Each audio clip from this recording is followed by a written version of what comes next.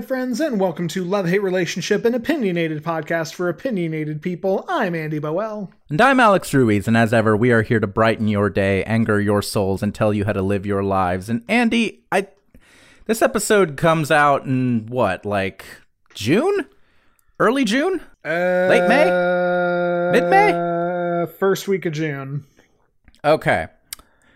For reference, we are recording this on April the 21st. It is the day after 420. It is the day after the bare minimum modicum of justice was served.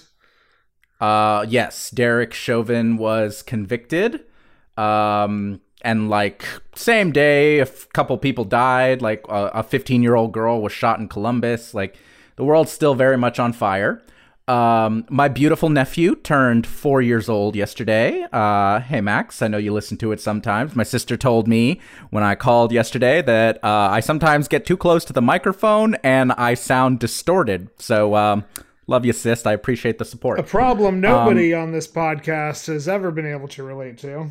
It's your fault for getting me the nice microphone.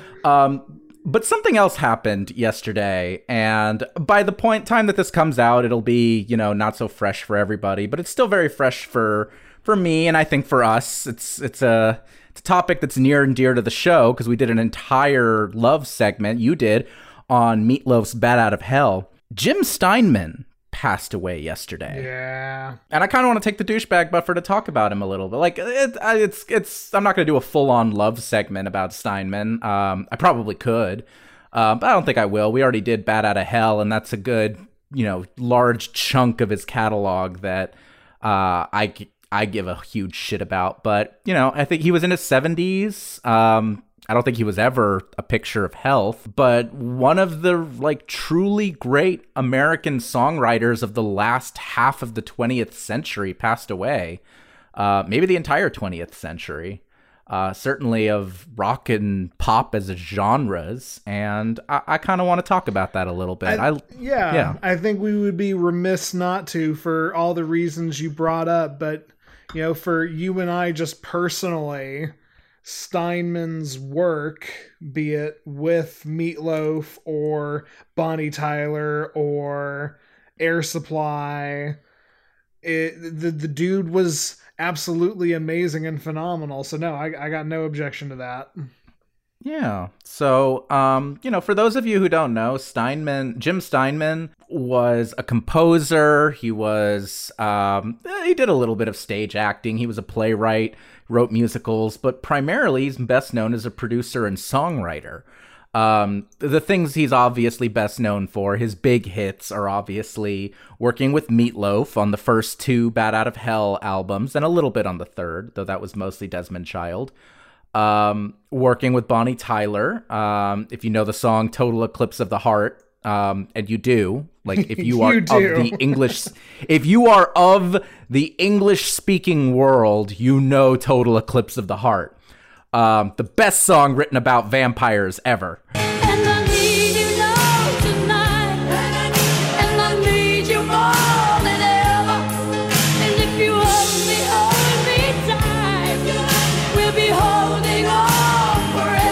Because he totally wrote that for a vampire musical. The man was weird. And also some really great Celine Dion, some great Celine Dion music. Like, he produced All Coming Back to Me Now, which I believe was a cover for Celine Dion. Yes. Meatloaf would also re-record it, but that is a Steinman song. And Celine Dion's version of that song, that's probably my favorite Celine Dion song. I'm pretty sure. Like, it's either that or All by Myself.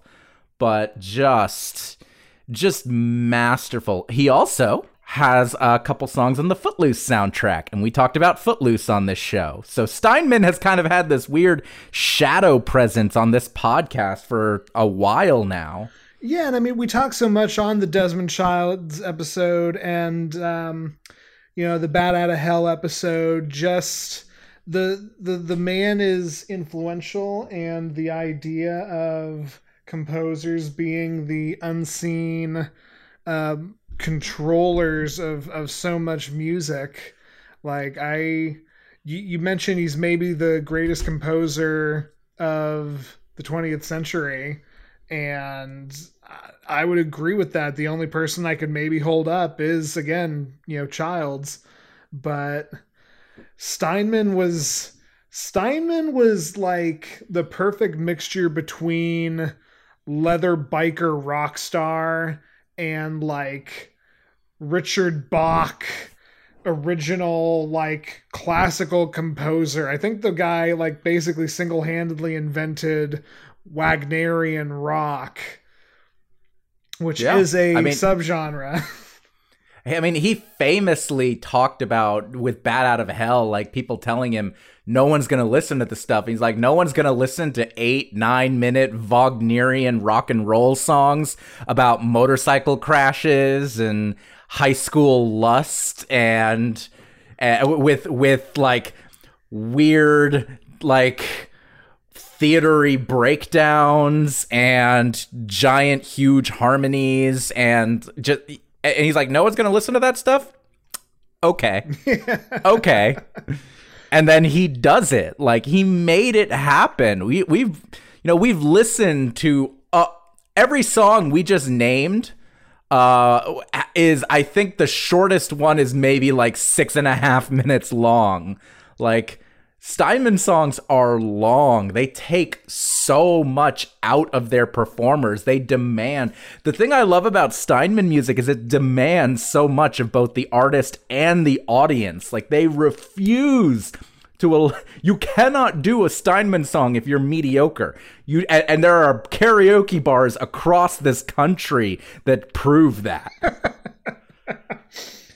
Yeah, and I mean, like, I think it's not unfair to say that Steinman's heyday had come and gone. I think we are on the very closing end of the generation that, like, will say his name with reverence. People younger and younger, there's different composers even, there's different music producers to, like, get fascinated and interested by, but he laid so much influential stuff. And he wasn't the only one doing it, but he was one of the first people doing it. Just this perfect mix of, like, this is what happens when you give a theater kid rock star money. And that warms my heart. Straight up. And, like, he wrote musicals. And he wrote rock songs that could have been numbers in musicals, especially the way they were structured. Like, I was writing about this a little bit online. Like, Steinman had great humor.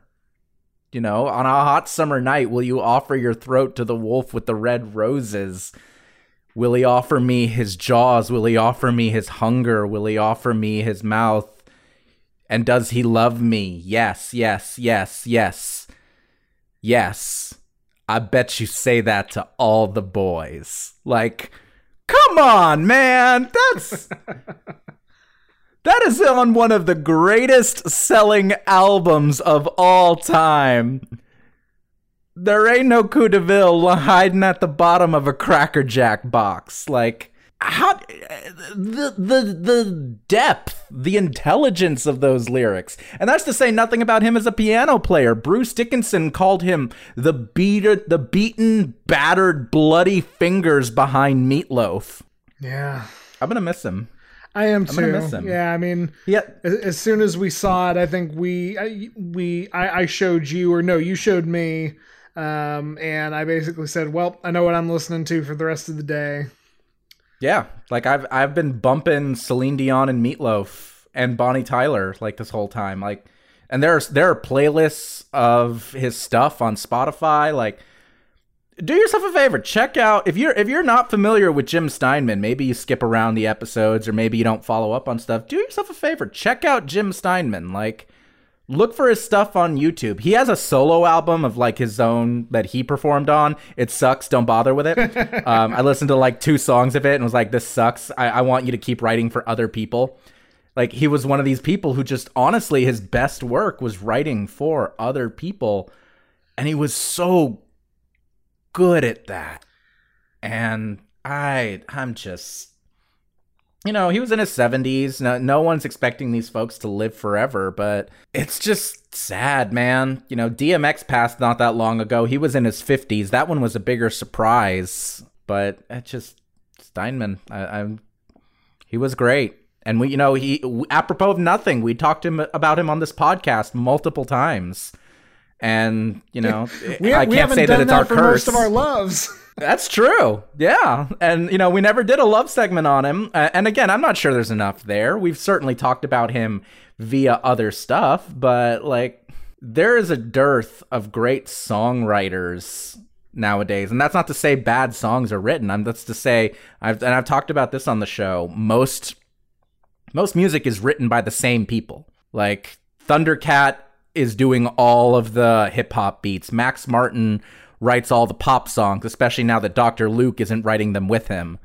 It's the same people time and again. And Steinman is of an era of songwriter, and he's worth keeping in your heart. Truly, his stuff was great.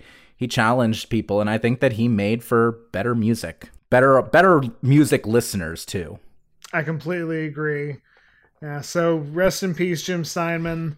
There's a very cheesy line about a motorcycle either driving up to heaven or down to hell, and I don't know which one to make, so I'll just leave it at that. And yeah, so welcome to Love Hate Relationship. Aside from the times when we take a moment to commemorate our heroes, normally what we do on this podcast is take a topic that one of us loves and break it down. Then the other takes something they hate and we discuss that. And then we take your relationship questions and provide our perfectly unqualified advice for them. And Alex, this week you've got the love, and appropriately, it's another musical topic. It is. I don't have enough of those, Although it's funny, this is a musical topic, but also it's, Andy, it's the first time I think that I've talked about a YouTuber. I've talked about a podcast. You've talked about a YouTuber or two. Yep. But I think this is the first time I've talked about a YouTuber, and I feel so special. I'm very proud of you. So, I know that I've passingly referenced him on the show in the past, and I know that I've shown you a smattering of his videos, dear boy, including contemporary jazz reharmonizations he did of Carly Rae Jepsen's Runaway With Me and Adele's Hello. If you remember those, those were from musician and YouTuber Adam Neely, who is my topic today. I'm going to ask you, Andy, and if any of you want to pause, I'm going to put links to a ton of Neely's videos in the show notes, including those first two. Those are going to be the first two that I link to other than his channel. If you want to pause and listen to those just to get an idea of the work he does as a musician. Andy, I showed those to you forever ago. I don't know if you re-listened to them before we recorded here. I certainly didn't ask you to. But can I ask what your takeaways from those were, or if they indeed stick out in your mind at all? So I won't lie, I super didn't. Had a little bit of a packed day in the moments between getting these notes and sitting down to record. But I will say this, because I cannot speak to the songs. I don't quite remember them enough to say this, but just by and large, the things you have shown me on YouTube have always been these really interesting, unique, musical breakdown channels and people who explain and then recontextualize a song and help you understand why it is so interesting and sticks in your mind so much. And so I'm very interested and excited to dive into Adam Neely a little bit more today, but I mean, by and large, you've never shown me a YouTube video that was not fascinating from a music theory perspective.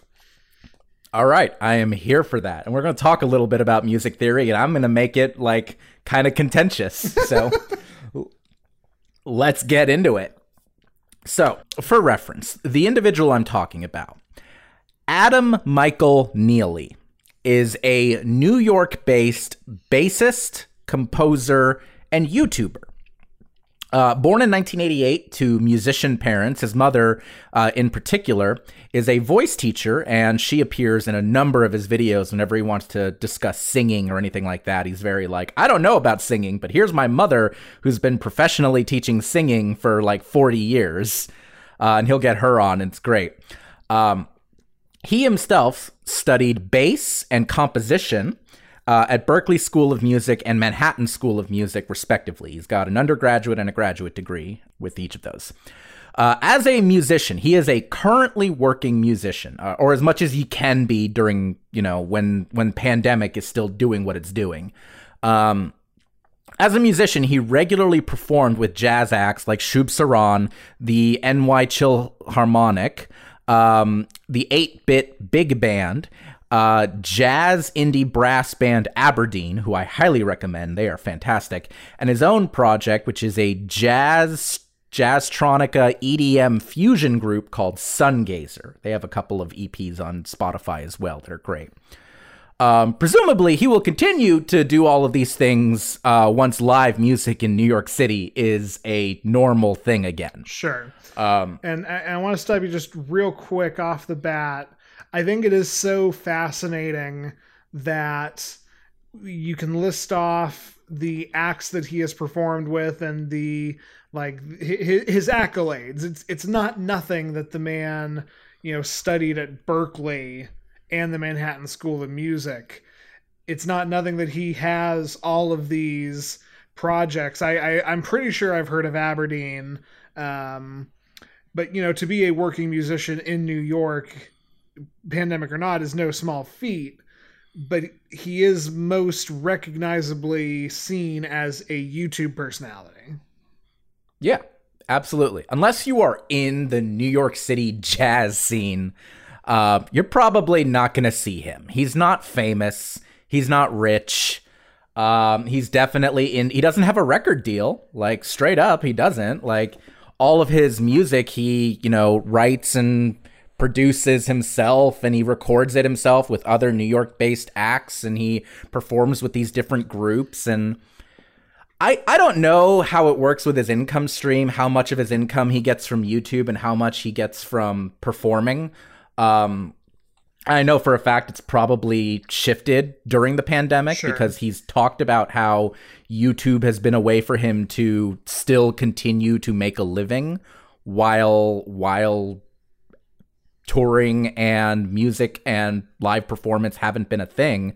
But this is to deviate from my notes for a second. He'll do these gig vlogs of different gigs that he does, and he'll do stuff like he was the bassist in the band for the Video Game Developers Awards. And it was just there's a band of 6 people on a stage, and they do when they announce that such and such developer has won this award, they'll play songs from those video games as those people will walk onto the stage to give their speech. He did a whole gig vlog because he played bass in the band for the Video Game Developers Awards ceremony. And that's just a gig he got paid to do. That is so damn cool, though. Right? Yeah, he just showed up. There is the dude who's the musical director of the show who got all the sheet music, and he emailed him the PDFs of the sheet music, and he basically showed up with his bass guitar and his iPad and just did the show. And that was that. So he is a working musician. Mm. And something that's really great about the content he puts out is explaining some of the both cool and not so cool aspects of being a working musician. He has a whole thing. He works with a wedding band that just does weddings around the New York area. And if you've ever heard me talk about how hard it is to be in a wedding band, and you've ever heard me reference Uptown Funk, I get that directly from him because he's talked about how ever since Uptown Funk came out, he hasn't done a single wedding gig where he hasn't had to play fucking Uptown Funk. So much so he's very, very bored of it. But that's what it is to be a working musician who does wedding gigs. And wedding gigs actually pay, you know? The last great bastion. Yeah, absolutely. Yeah, like the band I'm in is trying to get in on the wedding scene. And I'm the first one to tell the entire band, like, you know, that means we're going to have to play Uptown Funk, right? Like, people who hire wedding bands want to hear Uptown Funk. I don't know why. It just works that way. They want Uptown Funk and Don't Stop Believing. Can't tell you why. So to get back to Adam Neely, other than being a working musician, he does his YouTube channel. And that's where I know him from. That's where I got into his music. That's the thing I follow. Like, I check up on his videos every week. His YouTube channel is mainly made up of music history and theory lessons, mostly concerning his jazz specialty. He is primarily a jazz musician, though he certainly does dabble in other things. He does Q&As with listeners, these Instagram Q&As. People send him questions. He has a whole series called How to Not Suck at Music, where he has people send him like 1-minute clips of their songs, and he explains like what works, what they could do differently, how to make it better. He does these gig and production vlogs. For those two songs that I mentioned at the top, he also has these like 15-20-minute videos that explain how he did the reharmonization and how he recorded it and who he's recording with and showing clips from the studio and all of this stuff. And then he does video essays on various musical subjects. So that's kind of his YouTube channel. And it is very uniquely my shit.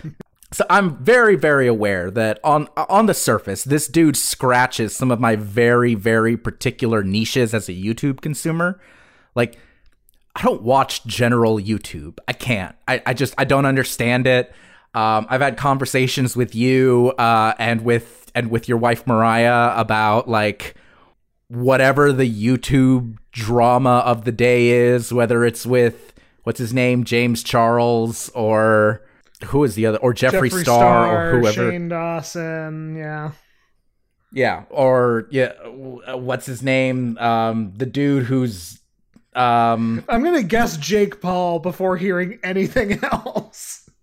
I mean, I could say the Paul brothers. I don't really know much of anything about that. Apparently, one of them's doing exhibition boxing matches, and they're clearly rigged. Anyway, I don't know general YouTube. I have very niche YouTube. And this dude is definitely my niche. He's a bass player, very proudly so. He is hella DIY, jazz and orchestral music oriented, which you know is my shit. But he still has a profound amount of respect for other genres. And like, obviously, I'm drawn to this kind of content.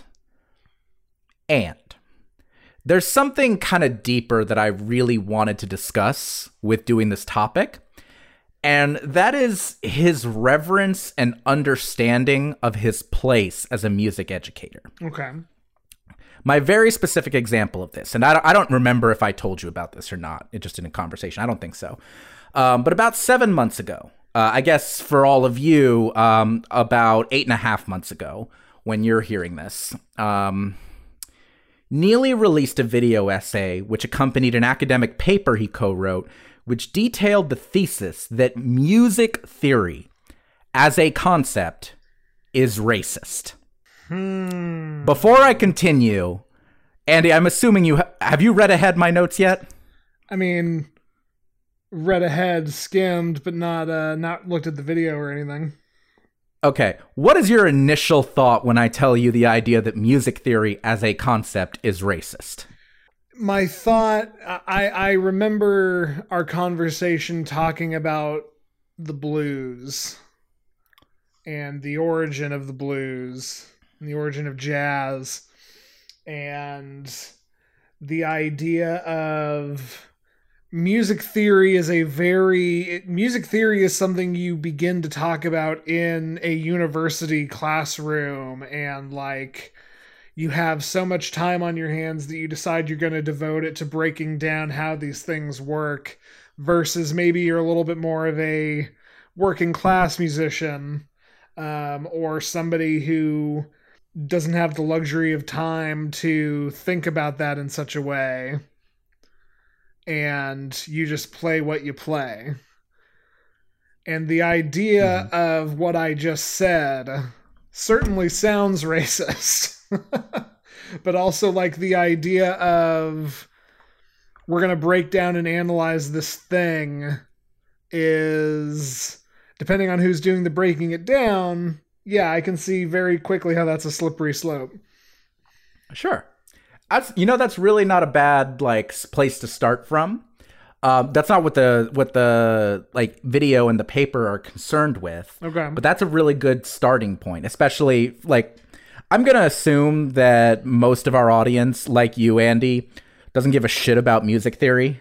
Like you don't care what key a song is in. If I say that something, uses a 1-4-5 minor 6 chord progression, you don't give a shit. You just care that, it's one of the Axis of Awesome 4-chord songs. Like and that's fine. No one needs to care about this stuff. Even professional musicians, by and large, a lot of them don't care about this stuff. But to kind of get into this topic, and not to get too weedy, especially considering that I'd be trying to distill a 45-minute essay and a full academic research paper down to a few minutes of discussion time right here, but the basis for the idea was that what we refer to as music theory, that course that's taught in high school and college, should more accurately be labeled the harmonic style of 18th century European musicians. There it is. Okay. Mm-hmm. This is partly because there are so many non-Western styles that don't clearly fall into the ideas taught in traditional theory. And also because it's also a lot because, and I did not actually know this, the guy who wrote the first codifying texts of music theory in the early 20th century, Heinrich Schenker, was a bit of a proto-Nazi. Hence why so many of the composers he highlights as the greatest of all time, your Bachs, your Beethovens, your Mozarts, were all Germans. Sure. If you've ever wondered why so many of the most important, quote unquote, most famous, quote unquote, composers of all time were Germans, it's because the dude who literally wrote the first book on music theory, was a Nazi before there were actual Nazis. God damn it, Alex. That just makes too much sense, and I say that in a bad way. Yeah, so this is skipping a little bit forward, but okay, so a later essay that Neely does is talking about the Jimi Hendrix song Hey Joe. I assume you're familiar with Hey Joe. You've at least heard it on rock radio or something, even if we've never talked about Jimi Hendrix. I don't know if you're a Jimi Hendrix fan. I prefer Machine Gun, but yeah, I'm sure I've heard Hey Joe.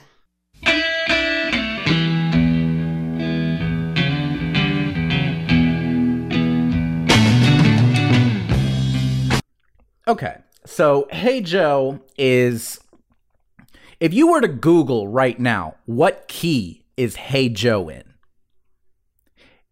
Google will tell you it's in the key of G.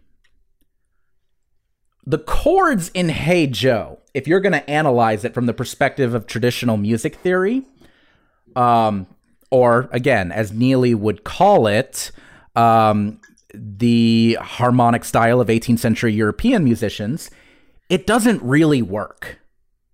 It's kind of in G major, and then it weirdly shifts to G minor.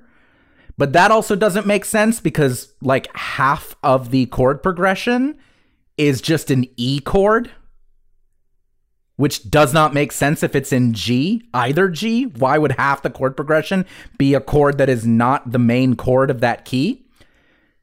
And Neely argues it's not in G. It's not in G major or G minor. It doesn't modulate. It doesn't do that. It's in E. It's just not an E major or E minor, it's an E blues.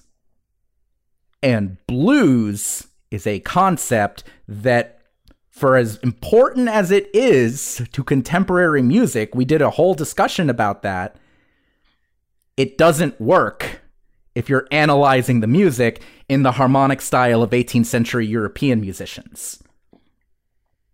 If you try and say that Hey Joe is in E major, no, it's not. There's a whole bunch of chords that are not in E major that are in that song. Same thing with E minor. But if you say it's in E blues, it works. Because blues as a concept, as a key, is something that has nothing to do with fucking German music of the 18th century. But it has a logic unto itself. So music theory, as it's taught, music theory, as the racist-ass concept that it's understood as, cannot properly explain one of the most foundational styles of music in the entire world. And that's fascinating because, like, my initial thought is, okay, devil's advocate, benefit of the doubt, when, how do you say that? Schenker, that's right. When Schenker created it in 18th century Europe. Early 20th century, actually. It was like early 1900s. Okay, this is getting closer to invalidating my point then. I was going to say, well, I mean, he came before blues and jazz became a foundational music genre. Because, we had talked about how blues has kind of come and gone. But at the time that he was studying music, blues was just some shit that black people did in, the American South. There weren't really records of it that were circulating in Germany at the time. Sure. There was no sheet music for it. And so, I want to give some devil's advocacy to that point, but then my immediate follow-up thought is, okay, so why has no one updated it? Exactly, Andy. And Neely caught so much shit for this video essay. And to his credit, he has consistently stuck to his guns on it. He's a white dude. Sure. And both before and after this essay and this paper, he spent tremendous amounts of energy and time in interviews, in articles, and on his YouTube channel, emphasizing that as a musician who primarily plays jazz, he works in a Black American art form. And if you read the comments under any video where he says that, there's a bunch of fucking fedoras trying to talk about white jazz artists. Like jazz isn't black music. And he will always, this is a dude with degrees from Berkeley and Manhattan schools of music.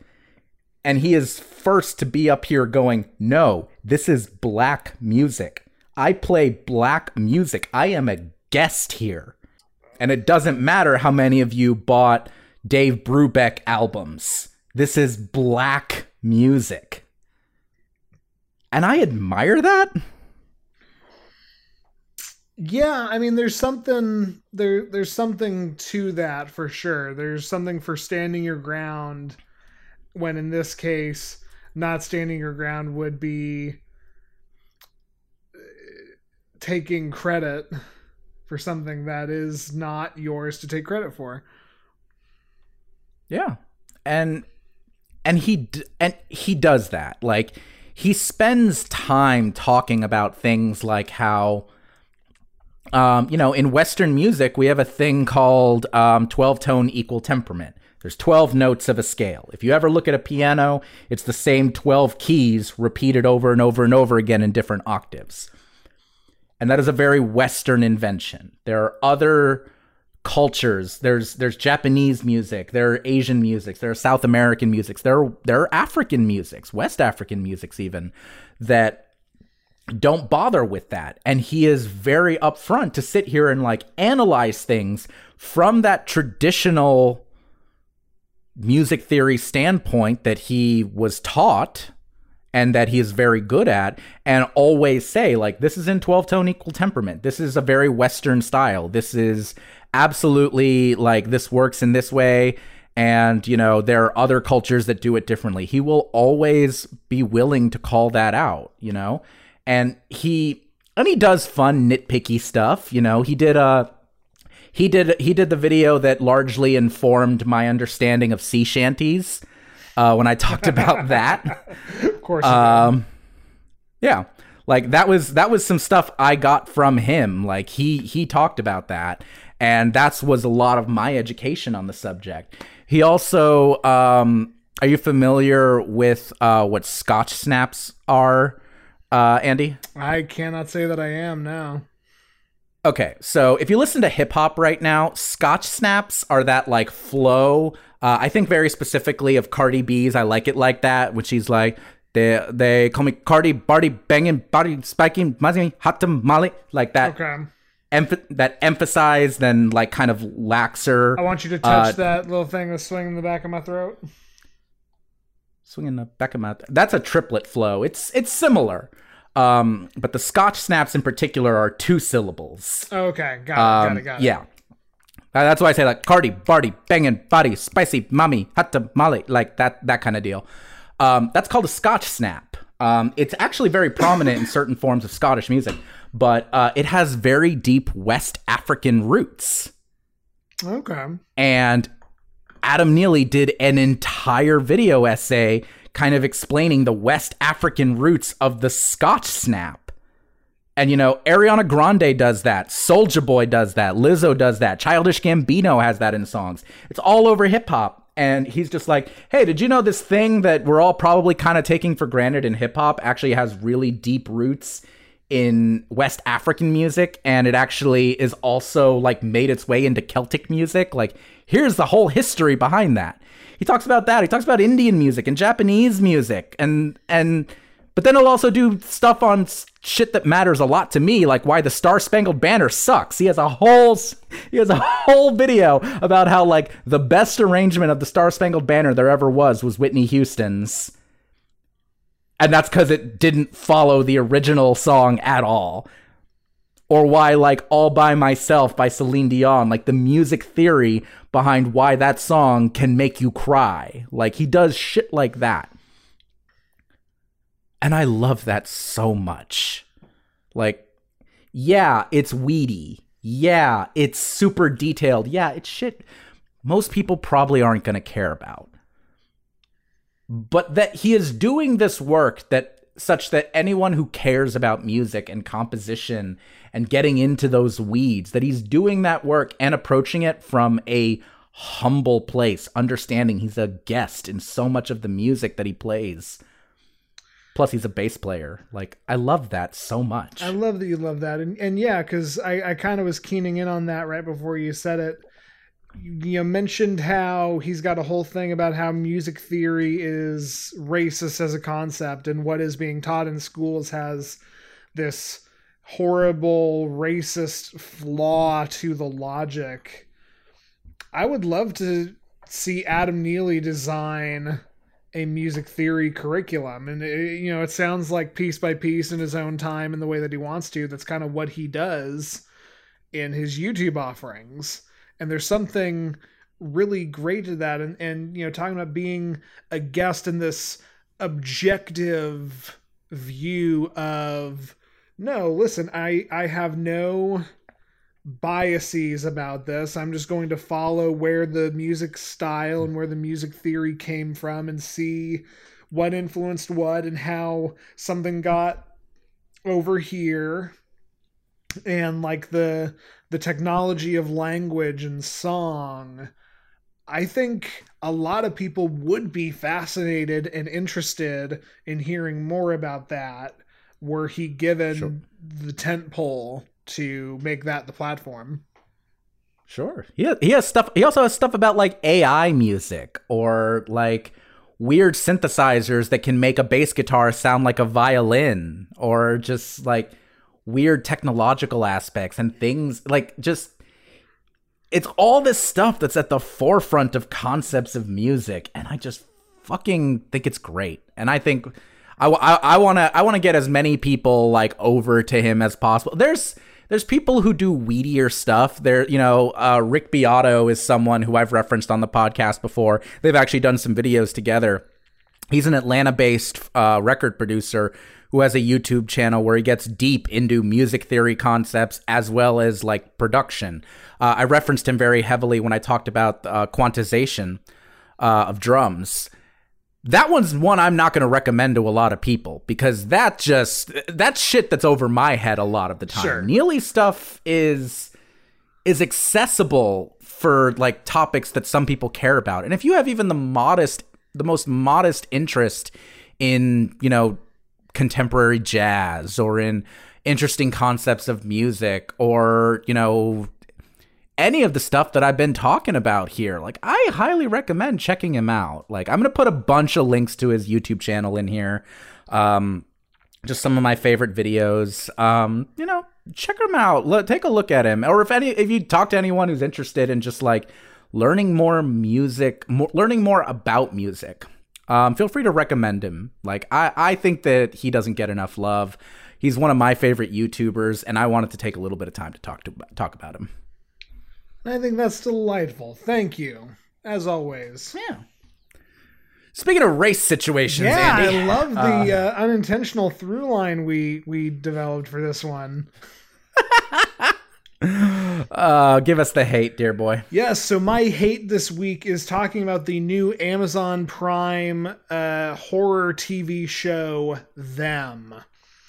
And Alex, I want to dip into metaphor a little bit for my question here.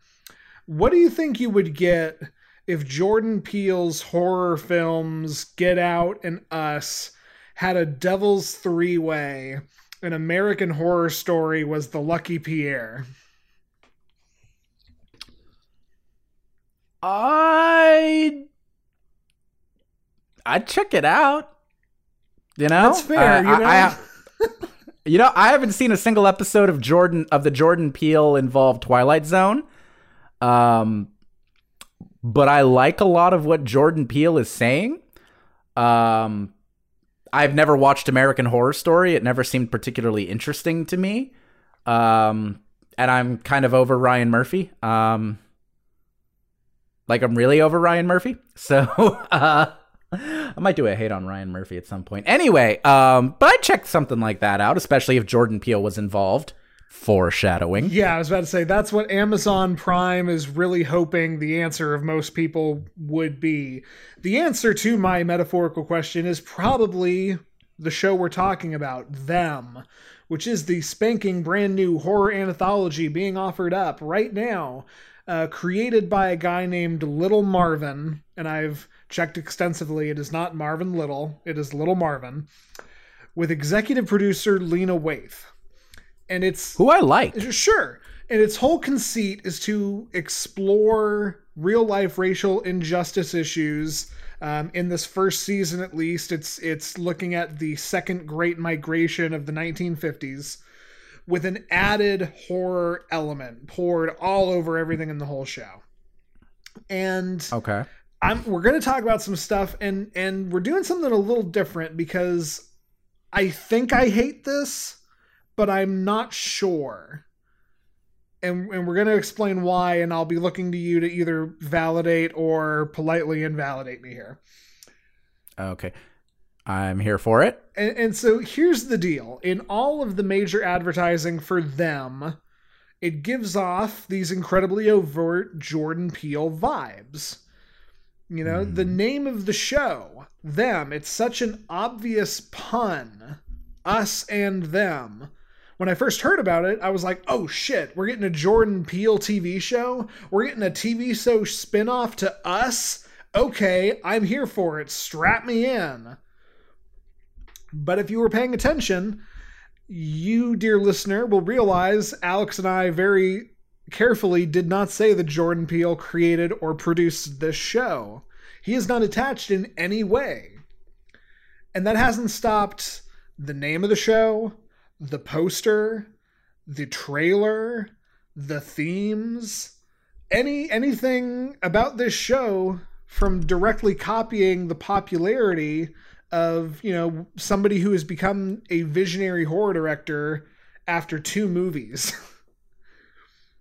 And it's that copycat vibe that really starts to perk my ears up in a bad way, because I get anxious over the potential disingenuousness of the idea. The idea of, this is popular, quick, let's shit out a TV show that like apes this, but is not this. Let's make some racial horror because that's what's popular to do right now.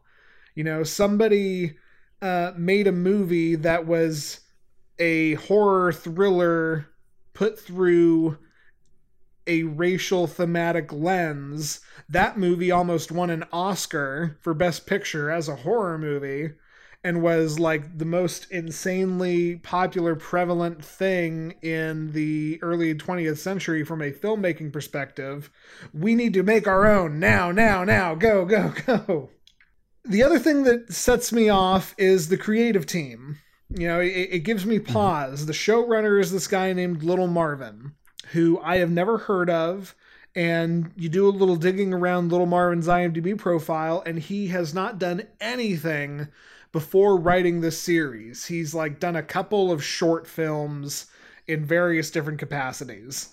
And like, that's not to say this guy didn't have a brilliant story and just totally knocked it out of the park this time and was just waiting for the right moment. But I kind of perk an eyebrow up when somebody has no experience in the industry and then all of a sudden is given an entire TV show. The other thing is you dig a little deeper and you go, okay, it's written by a man of color.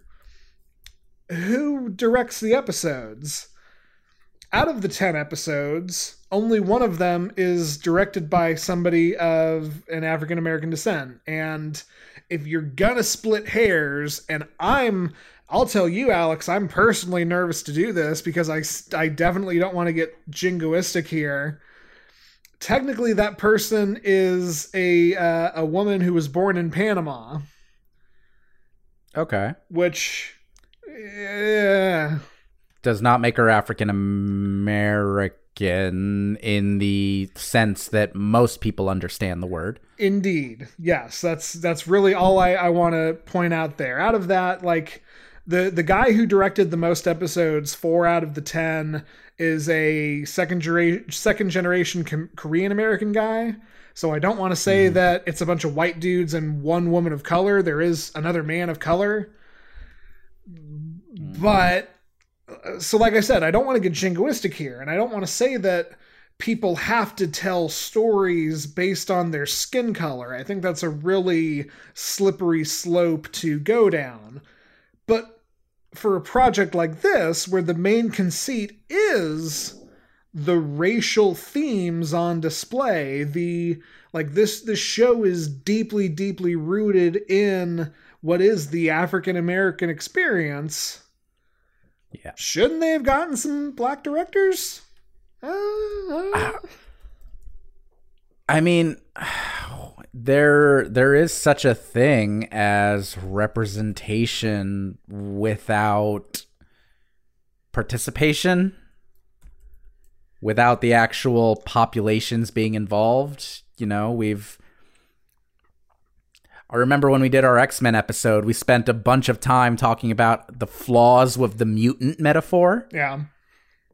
Because you can talk about it being a metaphor for race or a metaphor for queerness, or even to a certain extent, a metaphor for disability.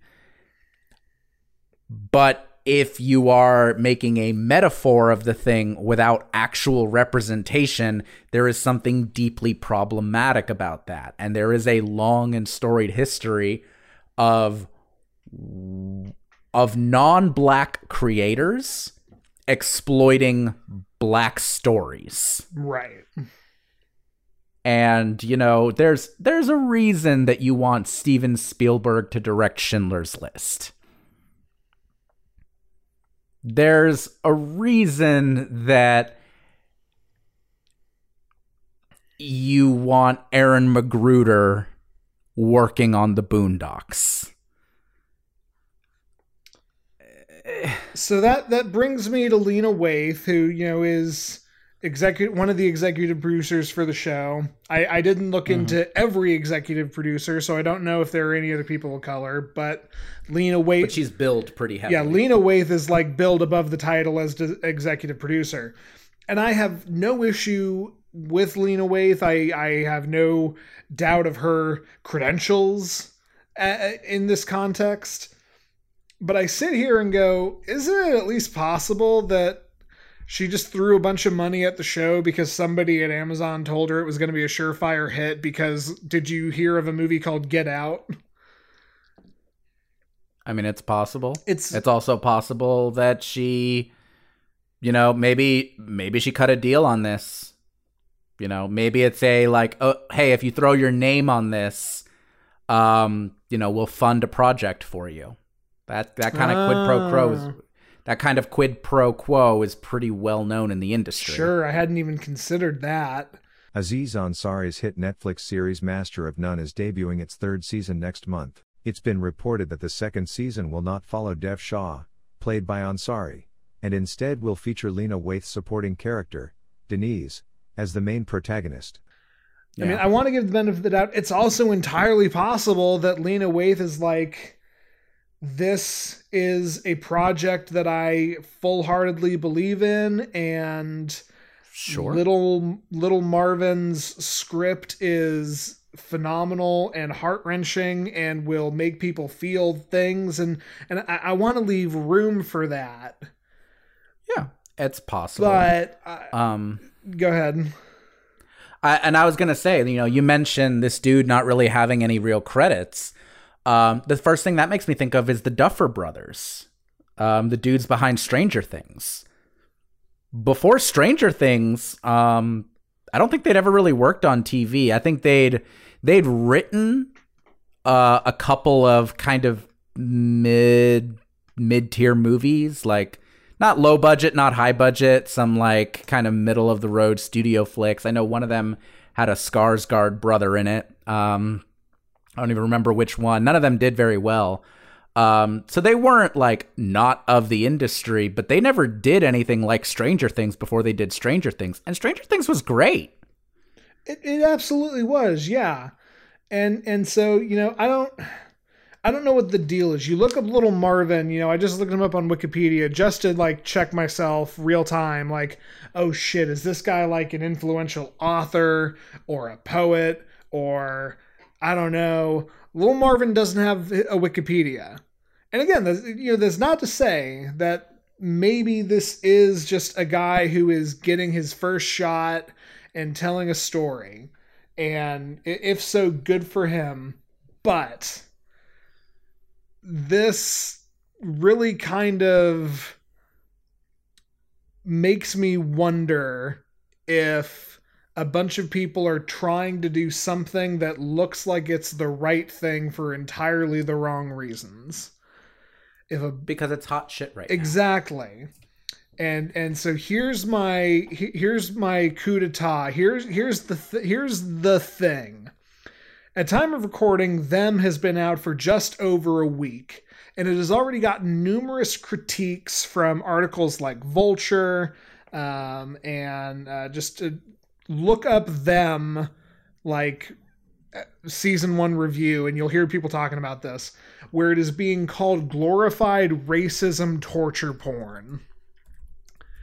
And so the argument people are making is, yeah, I watched the whole thing, and this really comes across as just a lot of awful shit, a lot of racist shit happening to this African-American family who are our protagonists. And like there comes a point where it's overwhelming, and I think it's just happening for the sake of it being like, holy shit, that was heavy and brutal. This comes to a head in the middle of the season, and I'm going to go ahead and spoil this because any article will, and I think it helps my point a little bit. In the middle of the season, there's an episode in which a black infant is murdered while his mother is being raped. In a later episode, a black couple is blinded with red hot pokers and then burned alive in a church by an all-white cult. The general consensus from these people who have watched the entire show, which admittedly I have not, is that it's these acts of real violence that are the most terrifying sequences. And, when I say real violence, I mean the kind of non-supernatural, non-capital H horror movie acts of terror and violence. These are the heaviest, worst things in the show. And there's room for that as a concept. There's room for you create something and you bill it as a supernatural horror property, and then the subversive twist of the TV show is that the worst things to happen are these real events. There's room for that. But given everything else I've talked about, I just get so worried that these are people coming up with the worst acts they can think of and coming up with things that they know will draw a visceral reaction from the audience just so that they can, and just so that their show gets talked about. We're sitting here talking about it. And so, like, I want to put it to you, Alex, because I can't put it to the listener. Am I making too big of a deal out of this?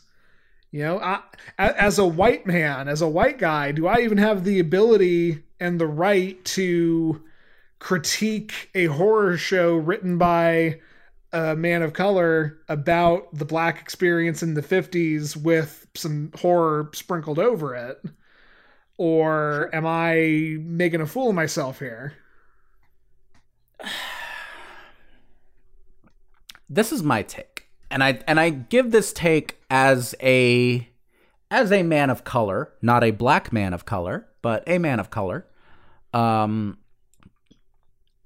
who full-throatedly say, like, I will always say that despite what the culture I was raised in would like me to espouse, I will always identify and sympathize more with a black American experience than I will a white anybody experience. And that comes from growing up as a person of color in the United States. You as a white man, I'm not sure it's your place to condemn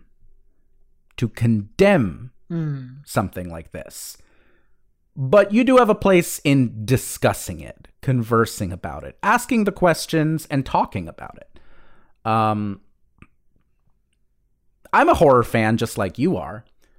And something that I have always talked about in horror is that horror is the place where you are allowed to linger in what for other genres would be considered bad taste.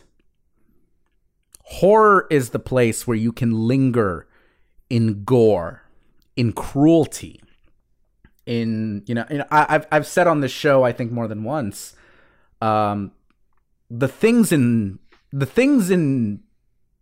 movies and media that fuck with me, right? That I can't accept. That just truly, I say I can't accept. I've absolutely watched and read and consumed media that talks about this.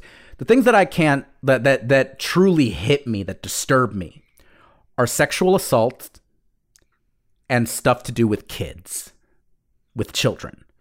Those are the things that just like wreck me.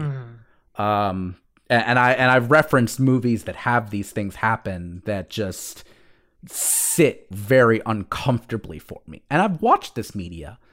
I've written stories that involve these things. Actually, I've never written a story that involved a sexual assault. I've absolutely written stories that involved horrible things happening to kids. I've read it. It's pretty great. Thank you. So it's And those are the things that disturb me. There are other people, I know people who can't deal with, demon-related or exorcism-related things. You yourself can't deal with certain types of body horror. Yeah. Horror is a place where you can explore those things that truly disturb. And I do think horror gets a certain pass to sit in those things. The question to me becomes one of purpose and one of lens. I think The Passion is a bad movie. I don't think The Passion is a bad movie because I'm an atheist. I think The Passion is a bad movie because it uses violence and lingering, almost masturbatory shots of violence to elicit care for a subject in lieu of giving that subject characterization. Sure. And like, if you want to compare, if you want to take a scene that famously uses gore in lieu of characterization but does it well, watch the opening of Saving Private Ryan, where, a man is literally scooping his guts back into himself and crying out for his mama. And you never see that character again. You didn't see him before that shot. But that's the point. He is, it doesn't linger on him longer than it needs to. The Passion is masturbatory and a snuff film, and I hate it. It's a bad movie. There are horror movies that linger in their violence in an exploitative fashion, and those are not necessarily good horror movies. Is horror allowed to do that more than, say, a war movie? I think so. Just like I think a war movie is allowed to do that a little bit more than like a drama that has a murder scene. But what's the point? What's the purpose? Right. You bring up purpose, and that kind of leads into, I didn't have this in my notes, but this is my actual, like, just about final talking point. I want to talk about why this bothers me, and it's because I do worry about the purpose. Maybe if the marketing didn't so clearly scream that we're trying to trick you into thinking Jordan Peele had something to do with this, I wouldn't be so caught on edge. But as it is, I guess I'm just... I don't have time for, and I don't want to see a piece of media that is shock, racism, torture porn do well. Because I don't think that has a beneficial place in society. Now, racial-based horror that has a very clear-cut message, yes, I absolutely have time for. I can't wait for Jordan Peele's next film. At the same time, just two examples real quick. There's a movie called Iron Sky, which is a bad movie about space Nazis. But in that movie, an African-American astronaut is captured by Nazis who live on the moon.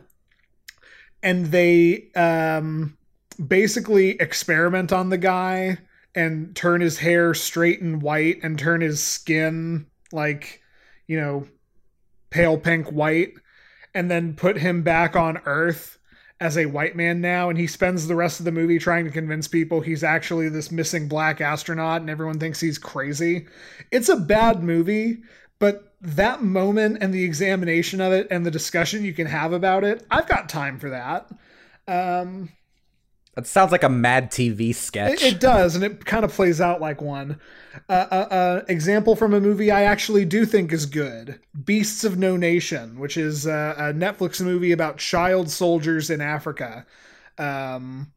Directed by a third-generation Japanese-American man, but written by a Nigerian man. Beasts of No Nation is one of my favorite movies of the past 10 years. It's amazing. And the exact same horrible shit I described in Them, there's a scene in Beasts of No Nation where a woman is raped and a child is like not killed on screen, but visually hurt on screen. It's very upsetting. It's a very tense, bad scene, but there's a purpose. The purpose of Beasts of No Nation is to paint this beautiful, grisly, horrible picture of how awful the child soldier epidemic is. Those things have purpose. Those things have meaning. I want to see, maybe not the space Nazi one, but I want to see that kind of thoughtful media put into the world. Mr. Washington James, why are you so upset and so angry? Get lost! But I do not understand. I mean, we met you white. So my last note on it is this. You know, I was gonna say food for thought. As best I can tell, Lovecraft Country, which is an HBO Max show that came out earlier last year, explores just about all of the same themes, but does them better. But you know what? You brought up the point that maybe it's not my place to critique, and so I'm not going to try and do that.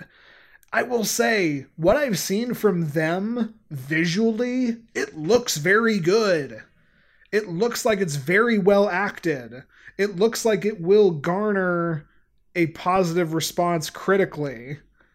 But so did The Passion, and it's a bad movie. Absolutely. So, you know, I've laid my case, dear listener, and the most I can say is I'm worried about the motivations behind this TV show. Take that as you will, and choose your media however you damn well please, like you probably were going to before this. Sure. You know what? I am foundationally just like, okay, watch what you're gonna watch, listen to what you're gonna listen to, but always think about what the point is, what the purpose, what the narrative purpose, what the monetary purpose is. Especially right now, as you know, I feel like we are in the midst of, I don't want to call it a new civil rights era. I absolutely refuse to call it that because frankly, there hasn't been enough progress to warrant that. Again, from the day that we're recording this, yesterday, Derek Chauvin was convicted of second and third degree murder and second degree manslaughter for the killing of George Floyd. And that is miraculous. But at the same fucking day, a 15-year-old black girl called the police and was killed when they showed up on the scene. Yeah. And I don't want to call this a new era, but it is an era where attention is being paid differently than it has been, maybe ever. And this is America. We will commodify anything. yeah. So beware the commodification of that. Yeah, I wouldn't be shocked if there are several George Floyd, Derek Chauvin biopic projects in the works. And just because it's important and needs to be said, justice for Ma'Khia Bryant. Abso-fucking-lutely. So. Fuck yeah. All right, you want to get to our question? Let's. Tonal shift. Oh, God. Okay. So, I think you did the intro spiel, so shall I read the question? Yeah, go ahead. Okay. Title of this is, I, 30-year-old male, gave my child the same name as my ex's 30-year-old female child, and people won't leave me alone. Okay. I know the title may look bad, but read the whole story before you cast judgment. I, 30-year-old male, used to be married to my high school sweetheart. He refers to them as Linda, 30-year-old female. She got pregnant when we were 20, and I didn't want to be a dad at the time, but knew that if I suggested she go to the clinic, I would be TA. I don't know what that means. The asshole? So I tried to suck it up. Asshole. Okay. Her parents pushed for marriage, and because my parents were embarrassed, they convinced me to do it. I was not happy with the wedding and felt like my life was over. The only joy that I could seem to find was finding out that my ex was going to have a girl, and she agreed that we could name her after my Nana. She was my great-grandmother who died when I was 10, and I loved her very much. I tried to get excited, but I wasn't, not even when I held the baby for the first time. It just felt wrong, and I felt terrible. I kept waiting for this magic switch to go off that would make me love the little girl, but it didn't. I think maybe it was because I didn't love her mother. One day, a random woman showed up at our door and demanded to see her grandchild. I had no idea what she was talking about, but it later came out that my ex was cheating on me and that her child wasn't mine. My ex denied this, but when I suggested a DNA test, she got all defensive, but I did one anyway in secret. Her daughter was not mine. I showed her and our families the results and filed for divorce. Her parents tried to push for reconciliation, and when I refused, they threatened to use me for the money they spent for trade school for me. I think that's sue me for the money they spent on trade school for me. It makes more sense. But there was nothing in writing stating that the money was conditional on my marriage to their daughter. There's some typos in this. It sucked that I was on the hook for child support, but a part of me felt relieved that, for the most part, I could just walk away. The baby was only a year old when the divorce was finalized, so it's not like she was going to remember me anyway. Unfortunately, my ex's daughter got sick and died, and while I feel sad for the little life that was lost, I didn't attend the funeral. My parents still remained in contact with hers, so we always heard about each other, which didn't bother me, but I made it very clear I wanted nothing to do with her. I was able to rebuild my life and married my current wife, and she gave birth to our daughter.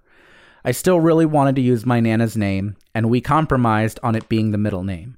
A week after the birth, my mother made a post about our daughter and showed her full name. The next day, I got blasted with messages about how awful I was to use that name and that my ex saw it and went off the deep end.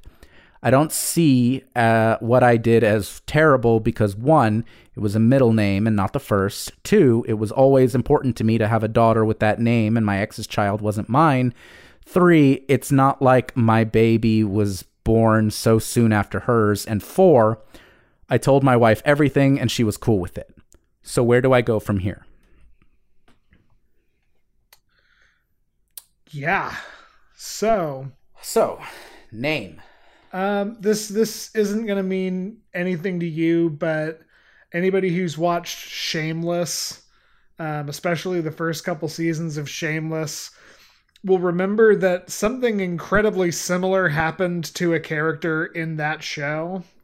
So if you're okay not getting the reference, I'm going to put out Lip Gallagher as the name. Lip Gallagher? Lip, short for Philip Gallagher. Okay. Lip Gallagher. Who are our other characters in this? Who's the ex? Oh God, I gotta remember her name now. She doesn't last much longer than that season. Hold on one second. The mother is Joan Crawford or Joan Cusack. I love Joan Cusack. Hold on. I got this real quick. So we have Lip and his ex Karen. Okay. Lip and Karen. What's the name of the kid? I rang the doorbell, but Ian had me wait out here. I don't think he likes me anymore. Think he ever liked you? Freddie Gallagher. Okay, so we got Lip, we got Karen, we got Freddie. Oh, okay. So, I read, do you want to take the first stab at this? Yeah, because this, I'm going to expound on it, but the direct answer to the question is, where do I go from here? Just keep living your life, my dude. Like, I can't really see what Lip has done wrong, and I can certainly understand the negative reaction here, but there's no law that says even if he had used his Nana's first name for both children, that would be something morally or legally wrong. He could have named his second child Thundercat Josephina Barbarianism and the kid would get bullied, but there wouldn't be anything morally or legally wrong about it. Names are certainly as important as you want to make them, but I think Lip did the right thing here by compromising. You know, so often we talk on these questions about how if two sides can come to a compromise, then there can be some meeting in the middle ground. Finding out that your child is not your child is rough. And, you know, this story is a little bit of a roller coaster, because at first I was like, even if it's not yours, that's not a good reason to say, oh, that's why I don't love this kid. You didn't love your first child because potentially you weren't ready to have your first child. And, you know, that makes the tragic circumstances of their passing all the more tragic. But living in the now, living in the moment, I don't think Lip's done anything wrong. You know, he's made it clear he really has no connection with his ex. It's unfortunate that he's getting doxxed on Facebook about this. It sets a weird precedent where there's this connection and there's going to be resentment towards this little girl that the little girl has done nothing to warrant. So I guess really that's my answer is, you know, I was going to say do nothing, but I guess weigh the future consequences of the potential drama against your action. Is this all going to blow over in 6 months and nobody really talks about it? Or, you know, is your ex such a figure that for the rest of your daughter's life, there's going to be these nasty posts of, you know, this very upset person who knows what upsetting things they could say. I think figuring out that question, therein lies the answer for Lip. I think to add on to that, the angle I'm taking here is how to relate this back to relationships. It's interesting because Lip, as far as the relationships in your life, you and your wife are cool. I assume you and your parents are cool. Your mother was the one who posted, you know, your daughter's name online, so it looks like they're cool.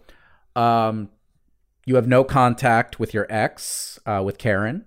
You have no contact with Karen's parents, presumably. Your parents do, but that's them, and they're not really involving you in that. So really, the relationship in question is your relationship with people online. And I think you, Andy, make a very good point as to the question of, is this all going to blow over in 6 months? Your ex is very upset. Okay. I understand why she's upset. It is understandable. I think she has a perfect right to be upset. That's probably a very triggering, very upsetting experience for her to read from you, this person who was an important figure in her life and in the life of her deceased daughter. You know, I hope, you know, if she were writing this in, I'd be sitting here talking about, like, Karen, here, you need to go to grief counseling. You need to do this. You need to do that.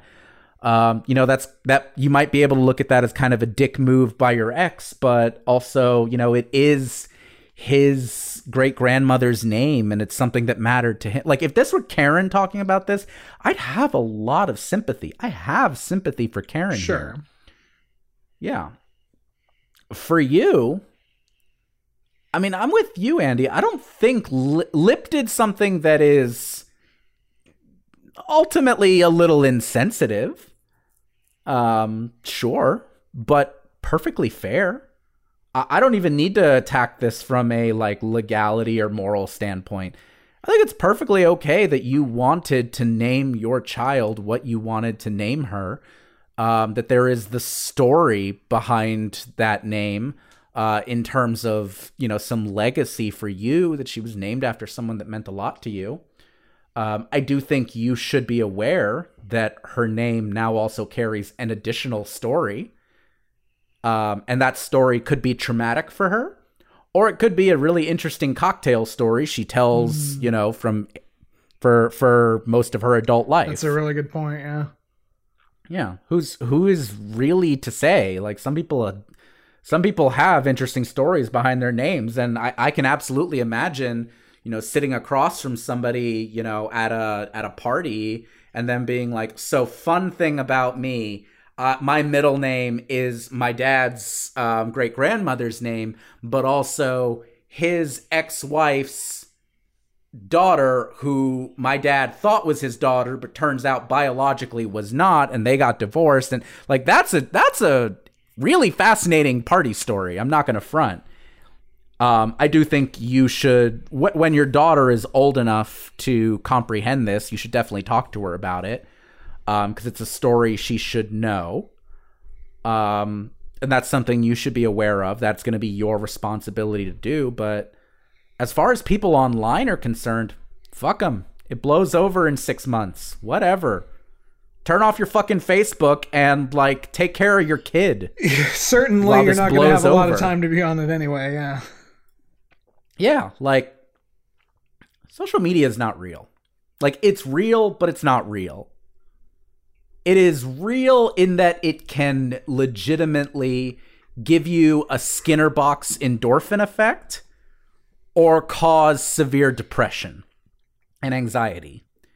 It is not real in that people are not presenting their true and authentic selves. Half of them, their interactions with you don't matter. They're not really... They are your community as much as you are interested in them being your community. So fuck it. Turn off your Facebook and your Twitter for a few months. It'll blow over. I honestly believe that. There are bigger things in the world. Take care of your kid. Take care of your family. Maintain the distance from your ex. I think that's going to be very important. You don't owe your ex anything. You don't owe Karen anything. Handle your business, dude. And just stop worrying about fucking people messaging shit. You don't have to justify anything to them. Just, highlight all the messages, delete, and close your account for a few months. You'll be fine. Yeah, the absolute most proactive, knee-jerk thing in a beneficial way I think you could do is look into what it would take to legally change a middle name, but beyond that, keep going on the straight and narrow lip. Nah. If Freddie wants to change her middle name when it's time for her to change, when she's old enough to do that, that's gonna be up to her. You just stick to your shit, man. Absolutely. So, yeah, that's Love-Hate Relationship, and that has been our perfectly unqualified advice. If you would like to have us discuss any issue, this was a little bit more of a contentious one, I feel like. But, we'll take the contentious ones. We'll take the more mundane ones. We'll take them off of Reddit like we did for this one. It came to us from our friends at relationship.txt. You don't have to send us your relationship questions. If you happen to see just something and you're like, I wonder what my favorite podcast hosts would say if they could give their perfectly unqualified advice, you can do that by sending those questions in to lovehaterelationshippodcast@gmail.com.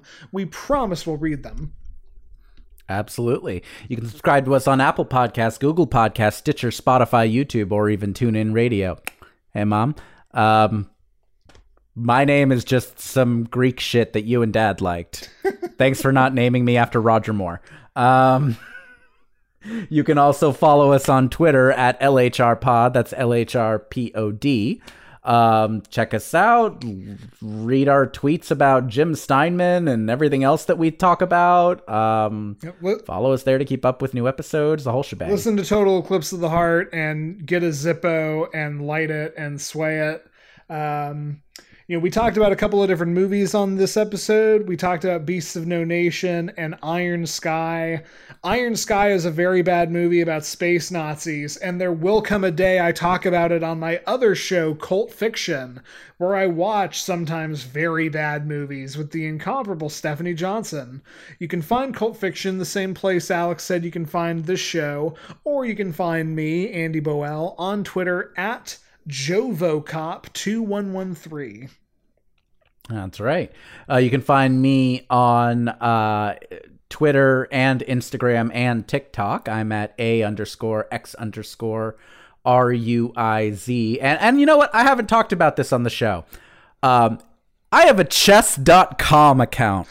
Fuck yeah. My handle on chess.com is AXRUIZ089. If you want to challenge me to a game of chess, I take all comers. I'm not that good. But here we are. I'm going to get like 2 chess.com requests after this episode drops, and I'm just going to be like, who the fuck is... Okay, that's fine. It'll be worth it. Thanks for listening, y'all. As ever, please tell your enemies.